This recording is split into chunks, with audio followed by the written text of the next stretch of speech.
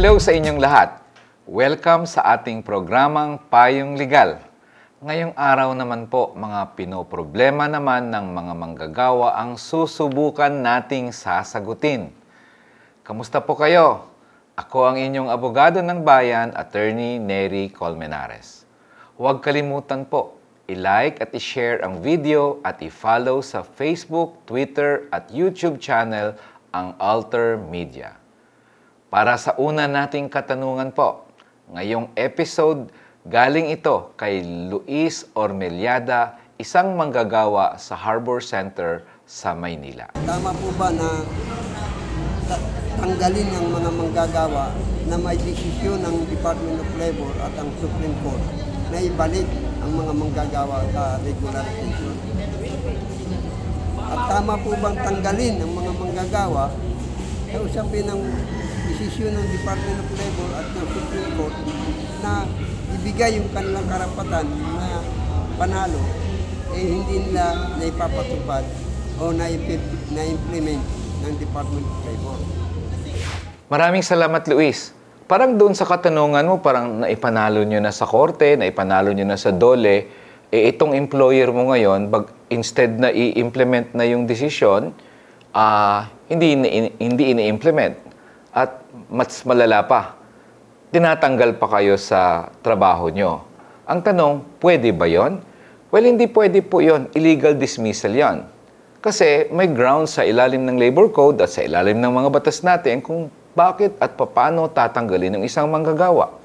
Ang grounds naman sa dismissal una muna, gross and habitual negligence. Paulit-ulit, na malala na hindi mo ginagawa ang iyong trabaho. Hindi yung minsan ka lang na late, sabihin negligent ka. Hindi. Gross and habitual. Malala na, paulit-ulit pa. At medyo naging habit nyo na. Ang pangalawang ground yan gross misconduct. Hindi pwedeng nag-misconduct ka lang ng simple, tatanggalin ka. Dapat gross, napakalala ng misconduct na ginawa mo. Dapat prubahan ng kumpanya yan kung gusto kanyang tanggalin kasi napakasamang misconduct ang ginawa mo bago maging batayan para i-dismiss ka. Ang pangatlo, willful disobedience. Ibig sabihin, merong atas sa'yo, hindi mo ginagawa pala, ilang beses ka na sinasabihan, willful talaga. Sinasadya mo talagang hindi gagawin o ayaw sundin yung utos ng management sa'yo. So, yun yung mga grounds. May pang-apat pa yan kung gumawa ka ng krimen sa employer mo o sa pamilya niya na syempre, hindi naman pwedeng palampasin yan, pwede kang i-dismiss nila pag may krimen kang ginawa. Pero normally, ang mga grounds sa manggagawa ay yung willful disobedience, gross misconduct, o yung gross and habitual na negligence sa trabaho. So, pasok ba doon yung mga grounds na kung bakit kayo tinanggal? Hindi. Nanalo kayo sa korte, nagalit sa iyong kumpanya halimbawa, kung yun man ang nangyari sa inyo, hindi naman pwedeng dahilan yan para tanggalin ka. Pangalawa, pagtatanggalin ka ba, ganun na lang, ora-oradong matanggal ka? Hindi. Ayon po sa batas, ayon po sa Labor Code, may twin rights kayo dyan. Notice and hearing. Ibig sabihin, i-inform ka na may tatanggalin ka, ino-notify ka na may hearing, pakinggan ang panig mo. Hindi naman pwedeng basta bukas na bukas, kamukat-mukat mo, matanggal ka. So, basically, yun yung mga karapatan mo at hindi pwedeng tanggalin ka lang ng basta-basta nang wala namang dahilan sa ilalim ng batas. Salamat po, Luis, at sana nasagot ang inyong katanungan. Galing ulit sa isang manggagawa ng Harbor Center ang ating sunod na tanong. Pakinggan po natin. Magandang umaga po, Attorney. Ang katanungan ko, bakit nagkakaganon nagkakaganon itong problema ng kaso namin okay naman pala sa ito, nag-release na yung Supreme Court ng panangganyan. Bakit tumatagal lang ganito? Bakit walang action yung DOLE? Hindi nyo kayang i-follow up sa DOLE na sana naman paano nyo na sa DOLE para ma-implement na itong mga manggagawa ng Harbor Center? Maraming salamat po. Kung titingnan yung inyong katanungan, parang nanalo na kayo sa korte, tapos hindi pinapatupad. Ibig ba sabihin nun, final na ang desisyon? Kasi pag nanalo na kayo sa DOLE halimbawa, sa labor arbiter halimbawa, nanalo na kayo, within 10 days from your receipt ng desisyon, ay pwede nang maging final and executory ang desisyon. Maliban na lang kung nag-appeal siya. Ngayon, based sa kwento mo, siguro nag-appeal at nanalo pa rin dun sa appeal, so dapat na bang ipapatupad yon? Ang sagot, opo, dapat na pong ipatupad yon. Kung ano man yung desisyon ng korte, kailangan gawin na yon ng natalong partido. Ngayon, kayo dito nanalo, ayaw ipatupad. Ano ang pwedeng gawin? Ang una, mag-file ka ng motion doon sa labor arbiter, halimbawa ang inyong kaso, na mag-issue siya ng writ of execution. Ang alamin niyo po muna, may entry of judgment na ba dito sa kasong ito? Ibig sabihin na enter na final and executory. Pag nakuha nyo na po yon, dapat pag nag-file ka ng motion for a writ of execution, i-attach nyo yung entry of judgment, i-attach yung decision, copy furnish nyo po yung kabilang partido. Ano ibig sabihin ng writ of execution? Execution ibig sabihin ipapatupad na, i-execute na yung decision. Kaya yun po yung inyong gagawin. Ngayon, pag nag-file na kayo ng motion for writ of execution at syempre dahil tapos na, panalo naman na kayo, dapat i-issue na yan ng labor arbiter, halimbawa sa kaso nyo. Ministerial na po yun kasi may decision na ministerial na lang ang pag-issue ng writ of execution dapat ng arbiter kung sa kasong ito. Ang gagawin ng arbiter, yung sheriff ng NLRC o kung saan man kayo nakasampa, uutusan niya na i-execute na ito. Ano ba ang desisyon niya? Well, hindi mo na kwento kung anong desisyon niya. Pwedeng mga reinstatement with back wages, halimbawa, o kaya magbayad ng danyos o ano pa mang mga dapat bayarin, i-execute na yan ng sheriff. Sa mga bayarin, halimbawa, dapat kunin ng sheriff yung bond. May appeal bond kasi na sinubmit o may bond na sinubmit yung employer na kung sakaling matalo siya, doon kukunin yung pambayad sa inyo. Kung baga sa iremata yung bond na yon. Ngayon, kung kulang yon, ay di pwede namang i-garnish na ang ibang mga personal properties niya o later on, kung sakaling kulang pa rin, kapos, pwede namang i-attach na yung mga real estate property niya na allowed naman na i-attach siya sa ilalim ng batas. Pwede ba kayong magturo sa sheriff kung saan yung mga real property, saan ang opisina, saan yung mga ari-arian? Pwede po. Sabihin nyo sa sheriff na dito po nakalagay yung kung ano mang ari-arian na yon na dapat i-attach ng sheriff. So, ngayon, nandyan na si sheriff, ayaw pa rin sumunod. Kung halimbawa, reinstatement, ayaw talaga kayong reinstate, may choice kayo na i-convert na lang yan sa yung mga back wages at lahat na parang separation pay, bayaran kayo. Pero kung gusto nyong igiit ang inyong reinstatement at iba pang mga bahagi ng desisyon na yon, pwede naman kayong dumulog muli doon sa DOLE o sa labor arbiter na kung saan nag-issue ng desisyon. Pwedeng magkaroon ng isang conference yan at ipatawag yung losing party at sasabihin sa losing party, bakit ayaw mong ituparin yung desisyon? O hindi kailangan mag-file ka ng motion na ganyan at ipaalam mo sa labor arbiter na hindi tinutupad yung desisyon.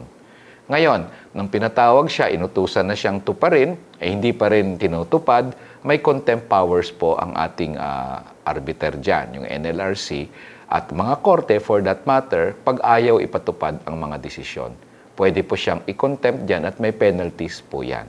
So basically, yun yung proseso na dadaanan mo, batay lang doon sa general na kwento mo sa nangyari sa inyo dyan sa panalo nyo sa korte o sa labor arbiter na kung saan ayaw ipatupad ng iyong employer.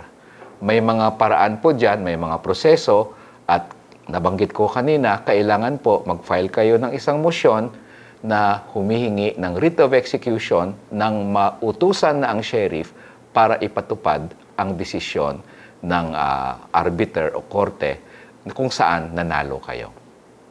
Maraming salamat sa katanungan. Isa naman pong tanong galing sa Visayas ang ipinadala sa atin. Narito ang kanyang tanong. Nanalo yung kaso ng kaibigan ko sa NLRC. Ngayon, sinisingil siya ng current lawyer niya ng ₱250,000 para daw sa prosecutor at arbiter. Nagtatanong siya sa amin kung legal ito. Hindi daw na-mention na kukuha siya ng appeal bond at kukuha pa daw ng ₱450,000 para sa arbiter at commissioner. Sana po ay mapayuhan niyo siya sa kung ano ang gagawin. Salamat po. So, based sa medyo general na kwento, parang yung kaibigan niyo, siguro employer siya, natalo siya. Ngayon, mag-a-appeal siya. Kailangan bang mag-appeal bond? Yes, kailangan ng appeal bond na ibibigay mo doon sa kung saan siya natalo, sa labor arbiter in this case, na kung saan pag matalo siya, parang bond niya yan, na pag natalo siya doon sa appeal niya, i-execute yung decision, o kaya yung sinabi ko kanina, ito yung pagkukunan ng mga danyos o bayarin na ipambayad sa inyo. Pwedeng i-forfeit yan, kumbaga, pag naging final na ang desisyon. Ngayon, may karugtong na tanong na magbabayad ng ₱250,000 sa commissioner o sa labor arbiter. Ang tinutukoy niyo bang commissioner sa NLRC? Kahit sino pa man po, kahit saang commissioner siya, hindi pwede pong gawin yon. Walang batas na nagsasabi na para maka-apila ka, magbabayad ka doon sa commissioner o sa labor arbiter. Hindi po required yon. Napakalaki naman ng pinag-uusapan bang award dito ba? Na may appeal bond na tapos may hinihingi pang ₱250,000. Hindi po pwede yan. Wala po yan sa batas. And in fact, kung may ganong hinihingi, hindi po dapat payagan. Kasi lalo kayong baka bribery na yan, di lalong kasangkot na kayo ngayon sa krimen na yon. Yung appeal bond po, nililinaw ko, kasama po yan. Kailangan po yan. May formula naman, may calculation yan. Alamin nyo lang yon. Pero hindi yan depende sa award, pero hindi ko naman maisip-isip na ₱250,000 agad yung gano'n, no? Pero gayon pa man, kung ano man yung value ng appeal bond dito sa ibibigay sa commissioner at sa labor arbiter, hindi po pwede yon. Wala pong requirement na ganyan. Kaya ako, kung ganun ang usapin na parang bribery, syempre, hindi pwedeng gawin yun at illegal po yon.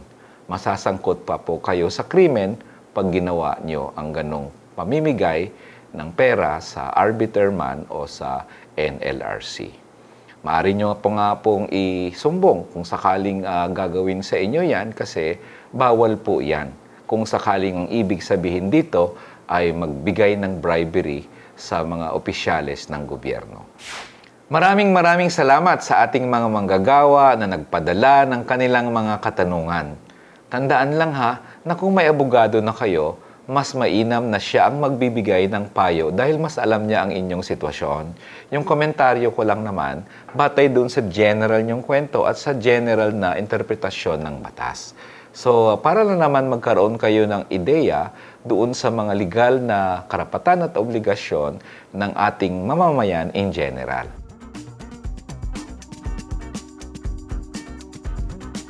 Yung mga nagpadala sa atin ng katanungan kanina ay mga manggagawa ng Harbor Center na nananawagan ng motion for execution. Kanina nabanggit ko yung writ of execution para sa kanilang kaso na naipanalo sa Supreme Court para makabalik sila sa kanilang trabaho. Para sa ating diksionaryong legal, tanungin natin ang ating kapwa-abogado ng bayan at labor lawyer na si Attorney VJ Topacio. Kung ano nga ba itong motion for execution, Attorney VJ? Attorney VJ, please explain sa ating mga manggagawa itong writ of execution na nabanggit dito kanina. Maraming salamat po ulit sa pag-imbita sa akin at makapagbigay ng panahon para magpaliwanag, kasamang Neri sa diksionaryong legal. At napapanahon talaga yung tanong nyo po, tungkol sa kung ano nga ba ang writ of execution, dahil alam nyo po, ang marami sa mga abogado at doon na rin sa mga ating manggagawa na nagrereklamo ay hindi alam yung proseso na gagawin matapos nilang manalo sa kanilang mga kaso. At ito nga ay sabihin na natin isa din itong isang mahalagang parte ng kaso, dahil pagka hindi natin alam yung writ of execution, ay mananatiling paper victory or paper judgment. Panalo lang tayo sa papel, no, sa isang kaso. Ngunit sige, para masagot ang katanungan, ano ba ang writ of execution?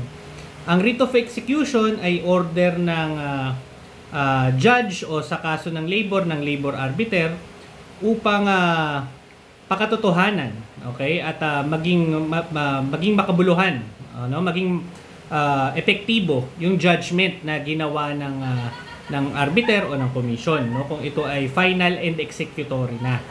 Okay? So halimbawa, merong sa decision na nakalagay na reinstatement, yung pagbabalik sa trabaho, o di kaya ay pagbabayad ng money claims, o di kaya mga danyos.